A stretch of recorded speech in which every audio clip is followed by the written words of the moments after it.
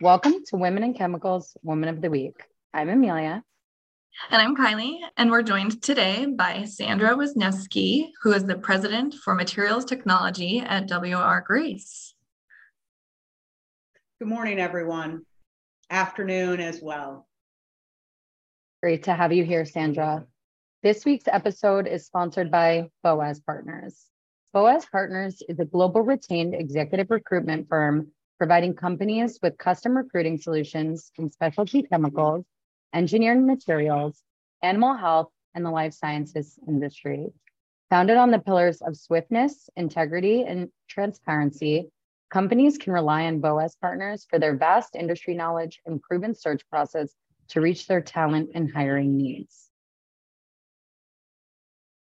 Thanks, Amelia. And Sandra, thanks again so much for taking the time today to share your story with our community. It looks like we've got a great live turnout today. So I'm really excited to have a chat with you and learn your story. So we'll kick it off, Sandra, with enabling you to introduce yourself to those listening in. Tell us a little bit about your background and how you got into your current position today. Excellent. Thanks, Kylie. And welcome, everybody. I'm really excited for the opportunity that's been created for me to share my story and look forward to any questions you may have and how I can help you. And so my career started as an engineer and I built a career in the back of the house. So quality, R&D, manufacturing operations, project management. And then at the urging of one of my sponsors, went and got an executive MBA at Kellogg and then moved to the front of the house. So operations, doing home patient deliveries for critical care patients on dialysis at home, and then began turning around and transforming performance for businesses in the medical device, pharmaceuticals, distribution, and then ultimately at W.R. Grace. And so what I'm really excited to share is that I think building a strong foundation can allow you to transport your skills and capabilities into both changing functional roles, but also industries or market sectors. Great.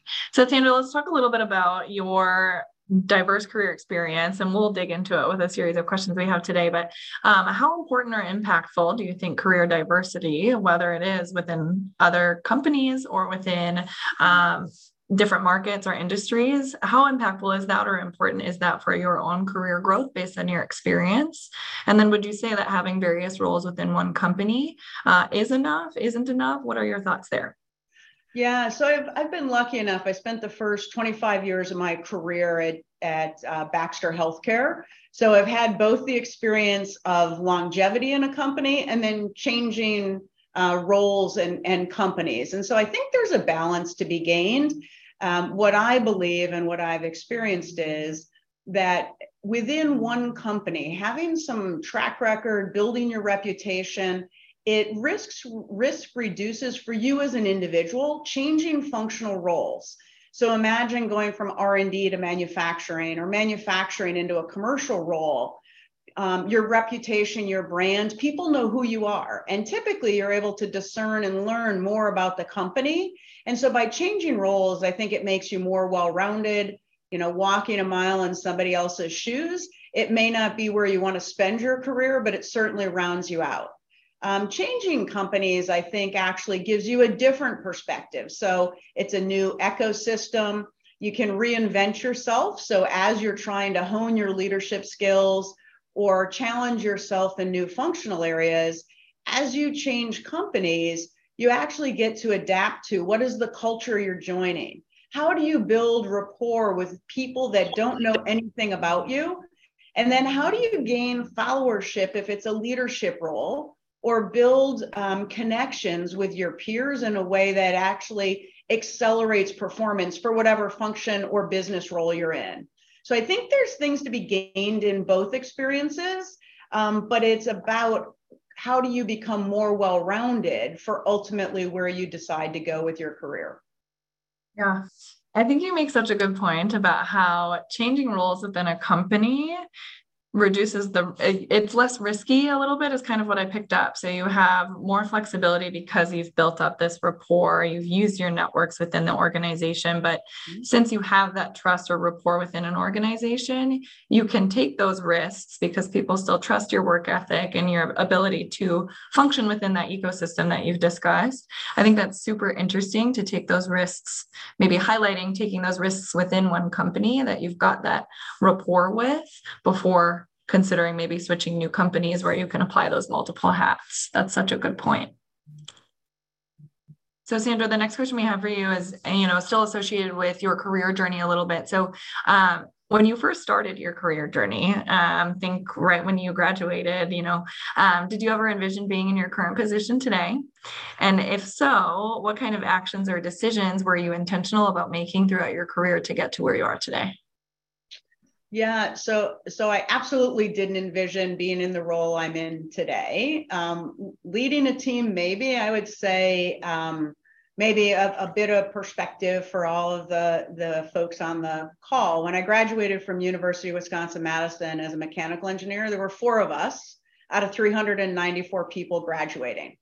And so my goal was to get a job. So it was a really bad year to graduate. And then once I got a job, my next goal was, could I make $50,000 a year? And so in hindsight, I probably should have aspired to more when I got started. But what did evolve as I was working is I really enjoyed enlivening teams and peers to continue to strive for excellence. So in most of the roles that I've had an opportunity to really look at accelerating functional performance. Think project management or an R&D team, or as I progressed, the ability to have businesses transform their performance. So do the unthinkable for whatever business unit I was leading. And so what I found is a driver, really, as I began to understand my own drivers, is that transformation, that art of the possible is one of those things that drives me. And so my progression from kind of the back of the house, as I described it, to the front of the house was really about the journey of how do I influence the direction of a business performance? And so those career moves were about gaining experiences, rounding out my capability set so that I had more influence at the table and the ability to really articulate where did we actually have to make changes so that a business could perform.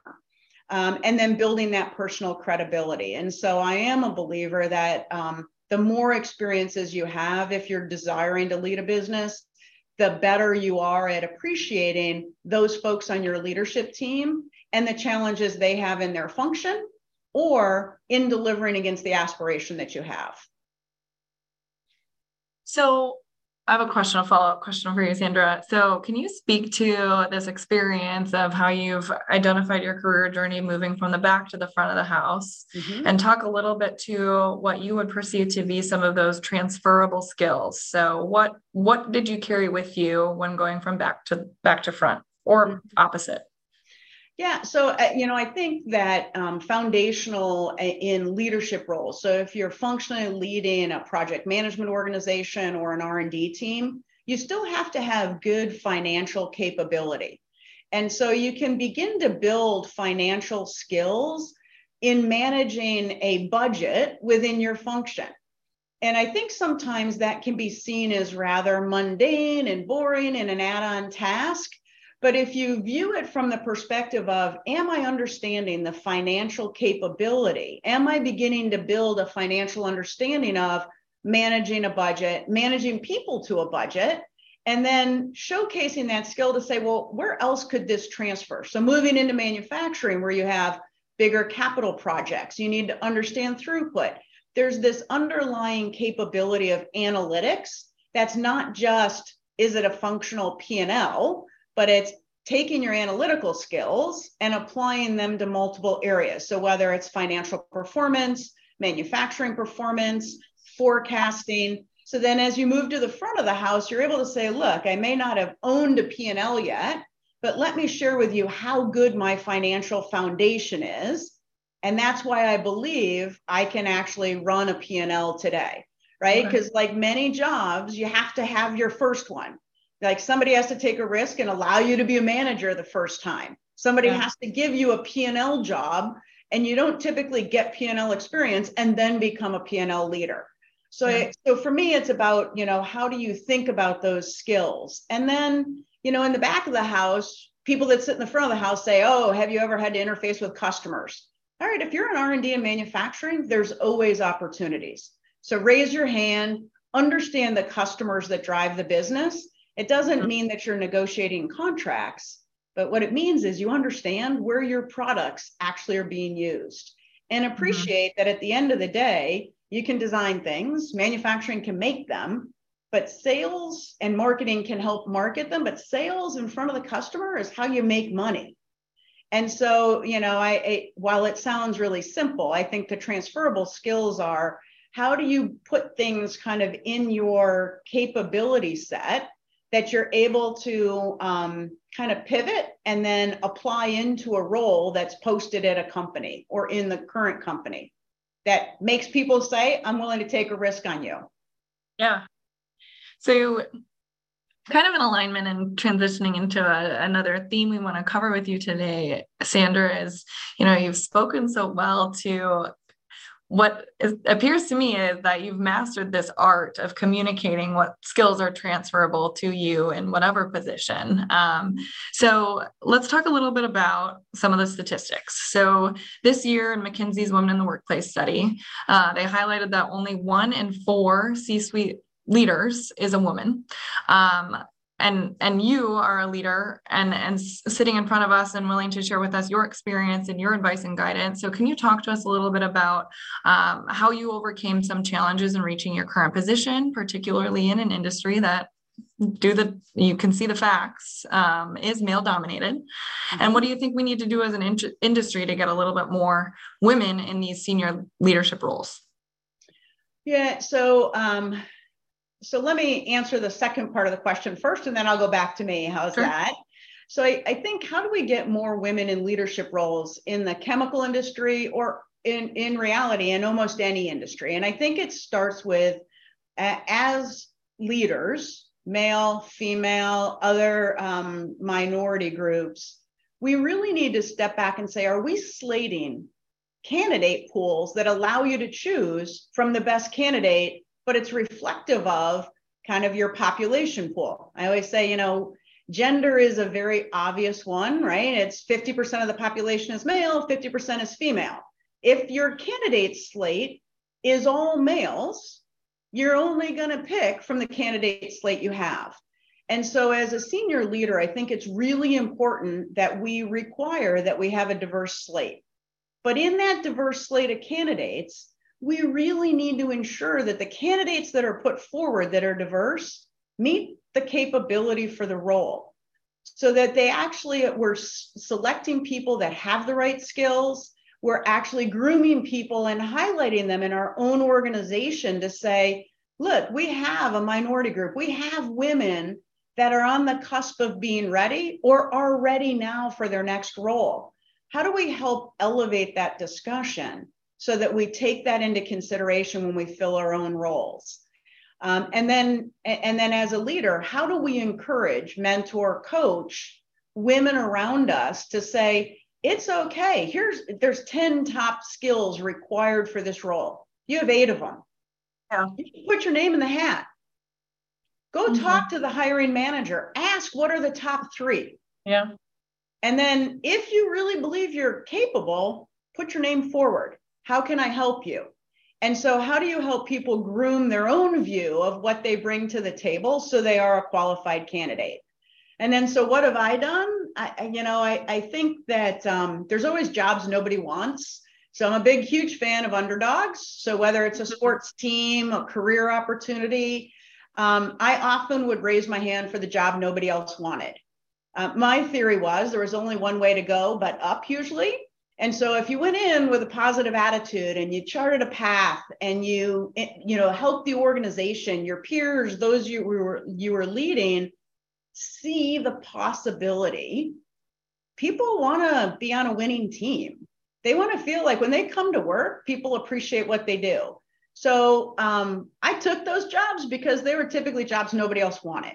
I took them because typically they were teams that want to do good work and felt like they weren't getting the support, the sponsorship to do that. And then really, then you appreciate what people are doing. And so those opportunities that I've taken have built the next opportunity, right? So at Baxter, I helped turn around a business, was my first P&L job. And on that job, it opened the next door to help transform the performance of a much larger $1 billion global business. And it was purely because it was a job nobody wanted. And then when it actually came to fruition, people were like, wow, this could work. Hey, what do you think of this business? And so I think that's where thinking about how do you build your brand and your reputation, it's important that you think to yourself, okay, this will open doors for me. Yeah. Are they the doors I want opened? Is how I probably could have been more thoughtful about the jobs I took versus, oh, I see, nobody wants that job. Hey, pick me, which is a bit of how I started on the path. But in hindsight, it fits my kind of DNA really well. Definitely. Sounds like you're comfortable with what some folks aren't necessarily at the onset comfortable with, which is interesting. And I'm sure it comes with experience, but putting yourself in those uncomfy situations has definitely been a success factor for you. What I appreciate in your comments there, Sandra, is you talk about, you show your organization the possibility that teams have that might not have had the sponsorship or support that they felt they needed to be successful. And I think that speaks to like your people leadership skills. So that's huge. I think I really appreciate hearing an executive speak to the importance of what I'm considering maybe building up the morale and the passion within teams to be successful. I think that's huge. I think we're navigating through some crazy situations today, and I think that's only going to continue. And so to have that be a priority or something that you address to being part of your success story, I appreciate you calling that out. Thank you. Amelia, do you have any comments? No, I really liked the train of thought you were walking down, Kylie, and the idea of taking these jobs that nobody else wants is really interesting, and it fits really nicely with your comment about the art of the possible and this mindset of striving for excellence. So I guess when you come into these roles that nobody else wants, there's maybe financial issues or struggles within the organizations, how do you communicate to your team members and give them this strive for excellence mentality? Because I feel in those situations that can be exceedingly difficult. So just wondering if you have any advice. I know Kylie and I are both kind of recently first-time managers. How do you really encourage people and get them to adapt and take this mindset with you? Yeah. I think it's a conversation, the art of the possible can seem like a trite statement. And yet I think it's about engaging with your leadership team or the team that you're leading, because it's not always, in today's world, they're not always direct reports, but they may be in your functional team. And talking to them about, hey, what's gone wrong, right? Because there's always a history and a heritage. It's not as if like a business sprung up and suddenly it wasn't performing, typically, at least the ones I've been involved with, or a functional group. And saying, look, here's the vision I have. I believe this business can be fill in the blank. This function could be seen as, best in class. How do we get there? And then the other question I always ask is, what have you been told no to? And I'll stand up in a town hall and say that. And so like the business I'm running now, I said, this business, as an example, we came in, the leadership team and I charted a strategy. We're unveiling it in a town hall. And I said, and our goal was to be $1 billion business, both through organic growth and inorganic growth. And there was, a very seasoned individual in the audience. They put their hand up and they said, I've heard this story 4 times before. And your first thought is, oh, this is great. It's on, a live Teams meeting, wah, wah, wah. Okay. And so I said, all right, well, tell me why it won't work.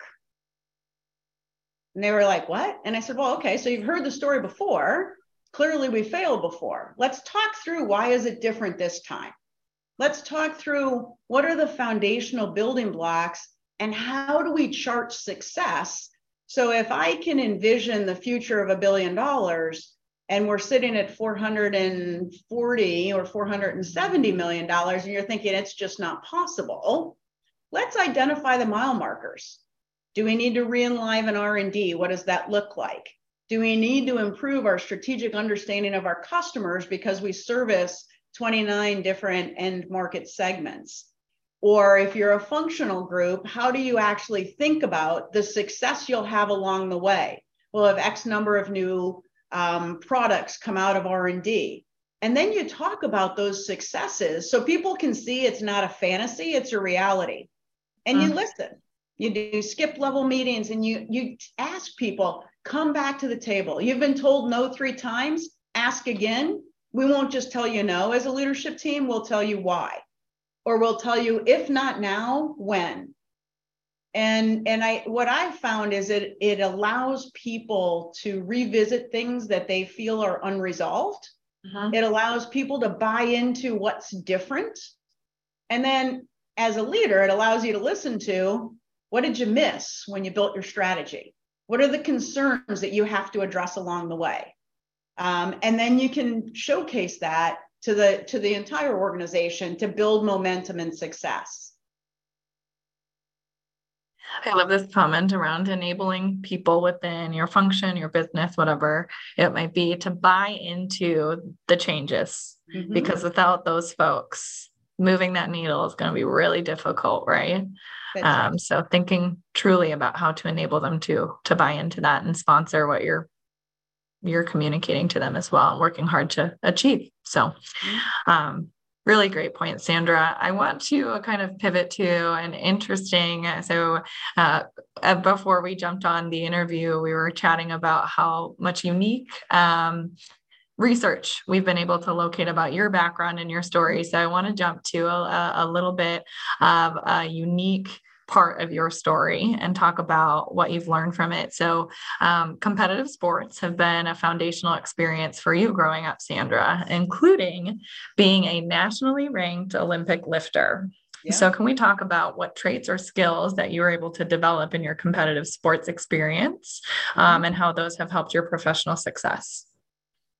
Yeah, sure. I think that as an athlete that I've played on teams, I've been an individual contributor on teams, and then Olympic weightlifting, you win both by yourself as well as with your team.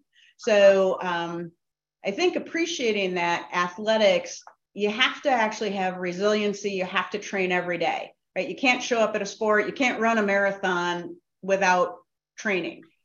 And so Olympic lifting for me, so it sounds a lot like my academic career, in that I got into Olympic lifting on a dare. Somebody told me I wasn't very fit. And so I said, I can do this. How hard can it be? So at my first Olympic lifting meet that I was at, it was by age group and weight class. So I was competing against teenage boys.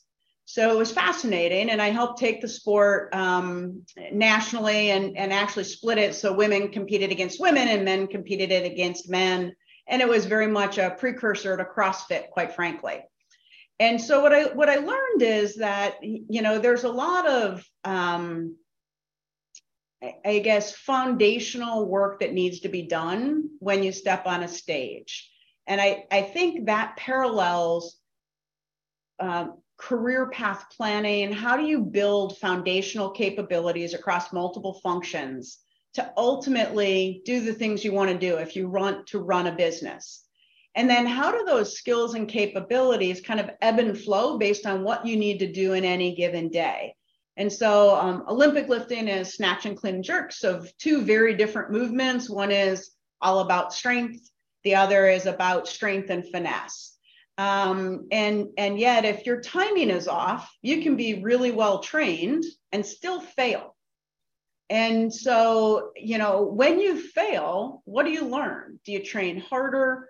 Do you prepare yourself differently for the day of competition?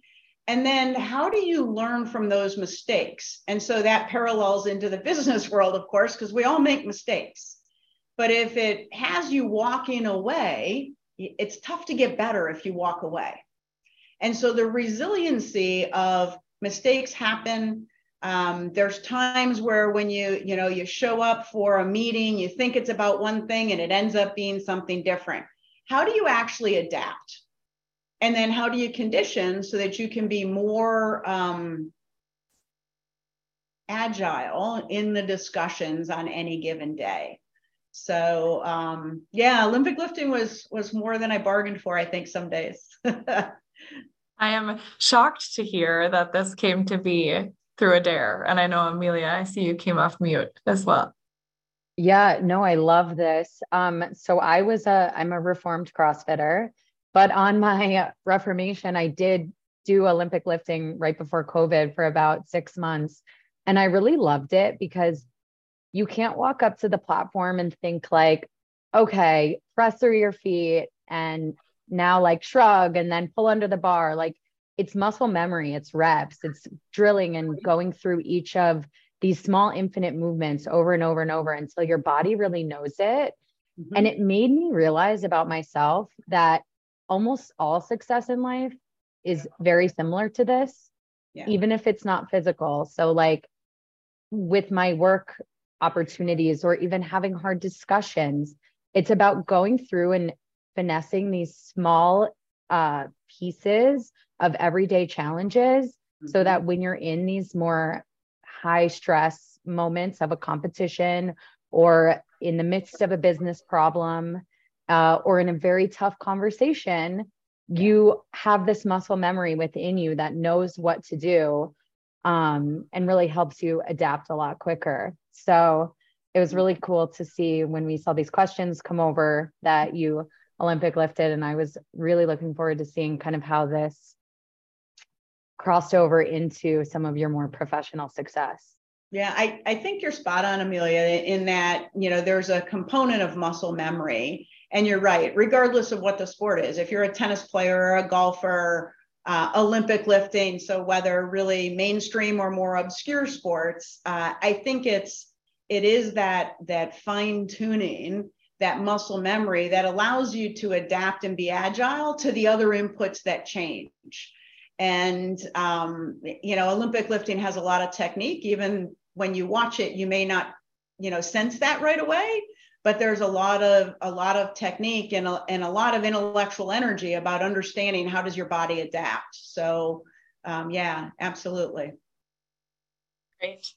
I knew, Amelia, you would have some comments there because I remembered that you had gone through this journey. So thanks for sharing, Sandra, and thanks, Amelia, for sharing your experience. Sandra, you shared in our preparation for today's discussion that your thoughts on success. So in order to succeed, one must know when to lead versus when to be a part of a team. So can we talk a little bit about any guidance you might have for our community on what to consider when they might be looking for opportunities to lead?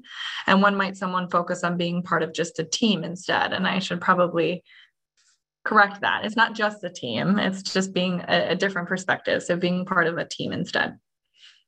Yeah, I think there's a balance and I think it can ebb and flow in your career. It can ebb and flow. Are you, what type of role are you in? Are you managing teams? Are you leading a specific team?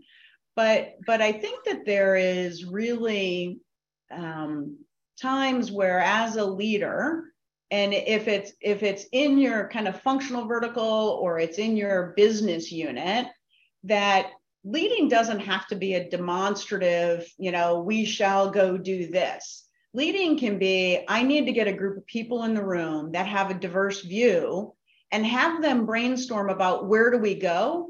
But at the end of the meeting, you're still the one who closes, who wraps up and sets the direction. But there are times that absolutely, you need to be demonstrative. But I think the flip of that is you can be in a room with the same team trying to solve a different problem where what you're asking is one of your team members to be the leader. And then I think there's a level of respect. There's a level of, I'll call it seating control, that you have to be thoughtful about for that to be successful. And signaling your team or the other folks in the room that you're a participant, you're not the leader, and being thoughtful about when does your voice get heard. And so there's times that I will very purposefully not actually share my opinion or my perspective in a meeting where I'm a participant until the room has actually kind of settled on some direction or they're stalling out. And then I'll bring to the forefront something that's top of mind for me. Now, if any of my team members are on this call, they're probably laughing like, oh, it depends on the day. And I was like, I'm not always perfect at it. But it's something that I really do try and make sure people have a voice at the table, and then bring forward people who are maybe a bit reticent or conservative in wanting to share. And so I think it's more about taking a facilitation role than it is about, kind of fading into the backdrop. Yeah, I think you speak to these phases of leadership, right? So taking like a front and center leadership role versus this more taking a step back, but facilitating or enabling others to be at the front. And like you said, so we were just talking about this muscle memory aspect. So for some people, voicing their opinion in a large group might not be something that they're comfortable with and can sit with and is not part of their muscle memory yet. But for you to be an enabler or a facilitator of that, or to create a space that welcomes that, and just being aware of that for others as a people leader, I think that's huge. Yeah. Yeah. And I think sometimes, and it's funny because I'm actually a painful introvert that gets trapped in an extrovert's body, Sure. Mostly because in the workplace, you have to, especially as a business unit leader, you have to be, present and engaged.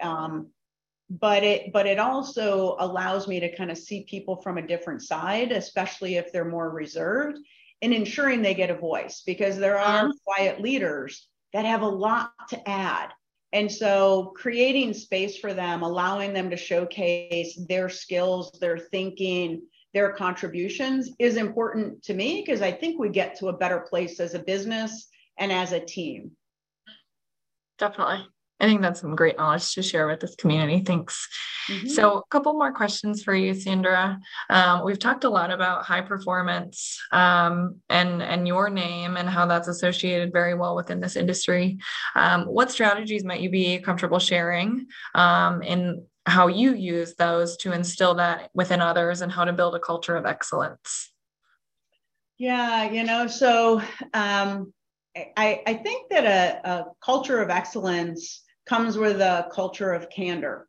And so I always say I'm really comfortable in candor. I try and help folks that are maybe a bit more uncomfortable with that, to say, look, for me, it's about the discussion.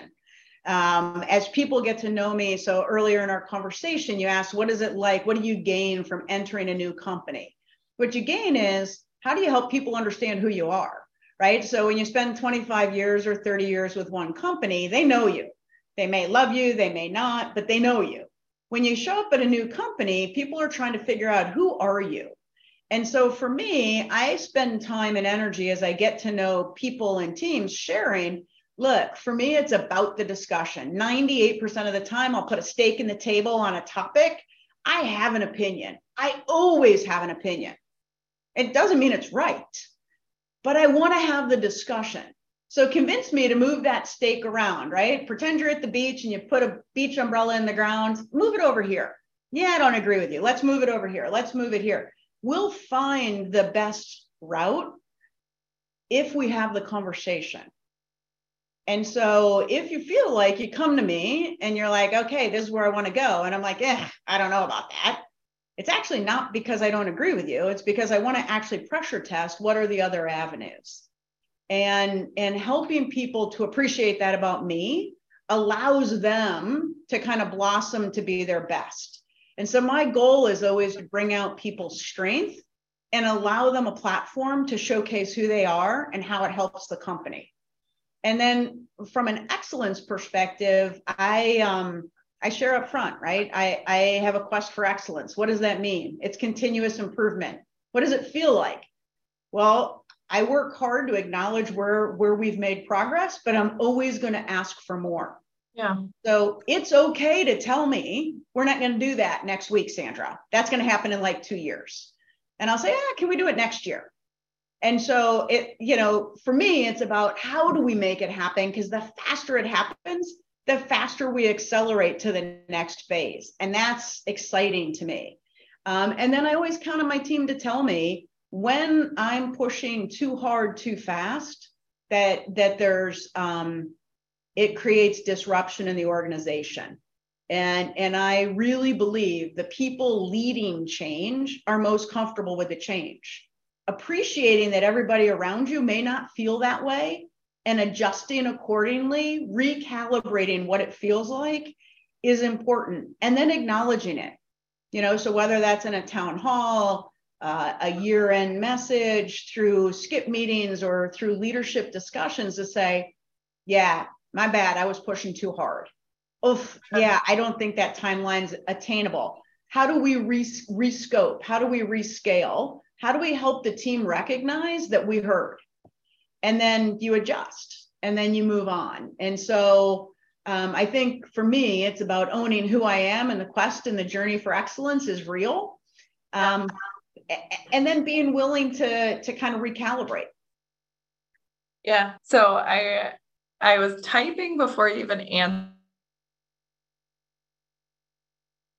So you answered what this quest for excellence, right? But how do you acknowledge that excellence is always going to be changing? So there's never going to be like this moment where we've reached what success looks like. We've reached the top based on this mindset. So I really appreciate you acknowledging this, importance of let's recognize where success has been in these phase gates or in these success moments. Let's recalibrate and look back on what we've accomplished, these feedback cycles, things like that. I think that's so important as someone that reports up through a leadership team that has priorities for us to stay motivated. Let's revisit all of the successes and acknowledge where we've made mistakes and learn from those too. So I appreciate that part of your quest to excellence as well. Yeah, and I think it's a bit like Amelia said earlier, is that the parallel to being an athlete is in Olympic lifting or other kind of scored sports, shall we say. You can show up one day and you can clean and jerk 200 pounds and you're on top of the world. And the next day you show up and you can't do but 150 and you're like, I'm the same person I was yesterday. What the heck? And then you realize, maybe I was out late. Maybe I didn't really eat very well. I didn't really sleep. And you're like, you can either let it kind of drag you down, or you can say, all right, what am I going to do about this to get better? And so that ability to turn there's always setbacks, right? There's always turbulence on a pathway, whether as an athlete or as a business leader. So how do you actually respond to it is really important. And how do you recognize you can be your best one day, slide back, and you need to go at it again?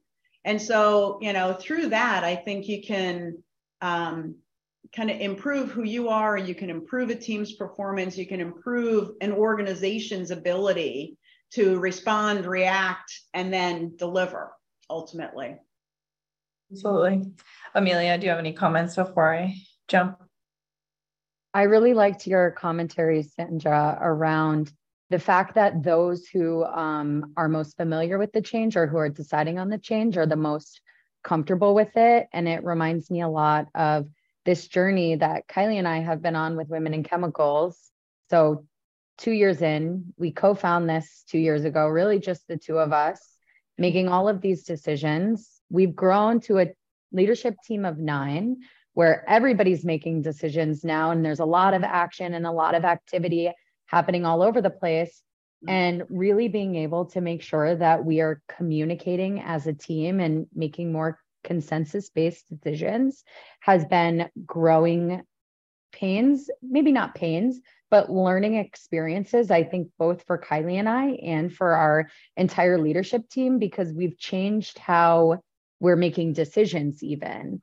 And so there's dialogue around, decisions that we used to make. Now that's your function, you own it. And then the communication around that, there is a little bit sometimes of a curse of knowledge, because Kylie and I will talk about, a new program or a new opportunity. We'll make a decision, we'll start actioning on it.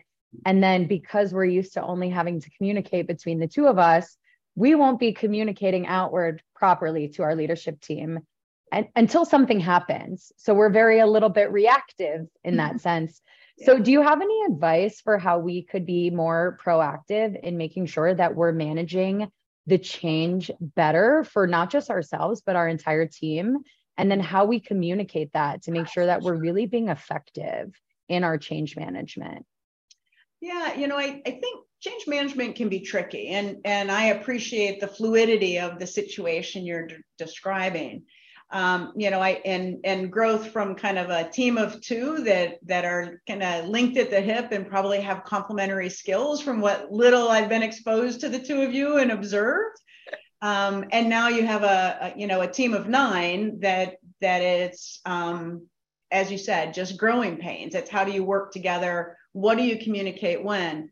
I think there can be benefit if you stop and say, okay, if we think about change management, what's changing? What are the biggest dynamics? And have that dialogue with the top 9 of you and say, look, there's going to be times that we are driving these decisions and it's an inform. And so, I think about it as a decision matrix, like what things have you delegated? Who's got the decision rights on something? And then what is your commitment to each other and the team on what and when and how it's communicated? And so I think being able to be kind of true to those commitments. So is it a standing staff meeting? Is it a weekly update? Is it a monthly, depending on the cadence of change? But here's the top 4 things that as an organization we're developing and we've divided and conquered. So these 2 are going to be covered by these individuals, and Kylie and I are going to be covering these, so that people understand that if there's a decision that comes from somewhere that seems out of sync with what's been communicated, they can be asking the question. And then do you pause and reflect on what needs to be shared versus what needs to be communicated, right? So I think there's when you think about decision rights and decision making, there's times people may want to be involved, especially if you have a team that uses consensus decision making. But at the end of the day, if it's not their decision rights, maybe it's, you're starting to create some hierarchy in your decision making. And so I think that decision rights is always helpful from my perspective, because people are clear on who's making what decisions. The change management, I think, how can you be intentional about those communications? And is it a cadence, or is it on critical projects that you're advancing, or concepts for the expansion of the business? All really good topics. I'm writing notes specific so that we can apply, Amelia. And this ties really well into we're coming to the end of our discussion, so we have some time for the community and those listening in to ask some questions. So feel free, if you're wanting to ask a question, folks, you can ping that right in the chat, or we'll have some time afterwards. But kind of in alignment with this topic around change management, we have had this buzzword of transformation be discussed throughout our interview, Sandra. So in an article posted by Pharma's Almanac, it describes you, Sandra, as a transformational executive. What does transformation mean to you? And can you share a bit more about your process that you use to identify where transformation is needed, how you drive transformation, and how you ensure that transformation is sustained within your teams? Yeah. So with regards to being a transformational leader, I think every situation, whether they've been functional transformations or business transformations, it starts with what I would call an honest assessment. And some of that is through observation, listening, and learning, and kind of documenting what I would call as the hypothesis for change. Sometimes it's I've been recruited in because a business is underperforming and they want me to transform the performance. So it's more acutely obvious is what I would say. And yet, I think it can be interesting as a new set of eyes, whether that's 25 years in a company, you take on a different functional role, or changing companies. For me, it's a bit of the same process. It's form my own hypotheses, work with my leadership team and peers to say, what have you seen? Here's what I'm thinking. And then reacting to and learning and fine tuning kind of what I think the hypothesis for change is, and then what's the process. And then charting a strategic plan that allows us, that's multi-year, that allows us to chart that pathway. And then once you have a strategic plan over a multi-year period, some companies call them long-range plans, but even transformation within a function can have that same type of process. And then work with the team to say, okay, what do we need to do? Are there fundamental underlying processes that we need to either establish or revisit or improve? Mm-hmm. And then articulating what are the priorities to do to make those improvements. And then what's the kind of change communication, Amelia, like you were just asking? How do you actually communicate the change? Well, you start with, what's that story you're trying to tell? Is there an aspiration for the business? Has it been heard before and not delivered? Or is it so far forgotten that you need to reestablish the capability? And then talk about how long and how far the journey is. And I think at least the transformations I've done, they're not usually like a light switch, like you walk in the door and, wow, it's great. It's usually, hey, 3-4 years from now, here's what we will see. And then from there, as you build that transformation journey and you're building fundamentals, how do you start articulating the benefit of the fundamentals? So either through measurement and KPIs, or which then kind of leads to this process improvement, or through identifying the end result on the business in this case is delivering better financials. And then be humble enough to say when things aren't working or you have to change the pathway. And then sustainability for me is, can a business continue to perform if I move into a different role or a different company? And so process is important. Sustainable processes and systems are how things kind of have longevity beyond what a leader's strength is. And then you need the organization to believe, right? It's interesting if I believe, but I can't do it by myself. And so engaging and activating an organization against a strategic plan that's multi-year is foundationally how you improve. And then those folks can influence others. So that's kind of my methodology, to your question. And how does it sustain is through processes, not just people. Mm-hmm. Yep. That's quite the process that you've established. And I can tell that it's like almost subconscious for you based on how you've communicated it to us today. And I think that that's just a great thing to have in your toolbox to apply habitually, subconsciously, or not. So Sandra, we're coming to the conclusion. I see some questions coming in. So thanks to those that are putting questions in the chat for us to address in a couple minutes here, but we wanted to create a space, Sandra, for you to provide any advice that you might have for those listening in and within our community, maybe especially for those that are, aspiring to reach that C-suite or senior executive level like yourself. So want to open up the floor for you for any closing comments, advice, or topics to address to those listening in and in our community. Yeah, sure. Well, thank you for that. I'll try and keep it brief so we can get to some of the questions. I think for me is, I'm a believer is it doesn't necessarily matter where you start, right? We all start a career somewhere. What are the things that bring out the passion in you, the energy in you that are applicable to moving into a C-suite? So whether that's a CEO, a business unit leader, the head of manufacturing operations, supply chain, HR, finance, I think the journey can be the same in that kind of at the highest level steps, right? Obviously, the roles you have would be different, but it's about how do I become? Ask yourself, how do I become as well-rounded as I can be and gain the experiences I need to be in whatever role you aspire to be in? And that timing is going to be different for everybody. The one piece that I try and appreciate is every sector in the industry has different capabilities they lean on. And every company does as well. And so where in one company and sector, in the pharma world, they love people who come out of sales roles and really understand the customer. And so if you want to lead one of those organizations, how do you gain those experiences? There's other organizations where running a distribution center or a manufacturing operation is paramount to the team, the organization, the executives seeing that you have the right capability. So I guess I would suggest is you step back and you say, do I want to be successful in one business sector, pharma, chemicals?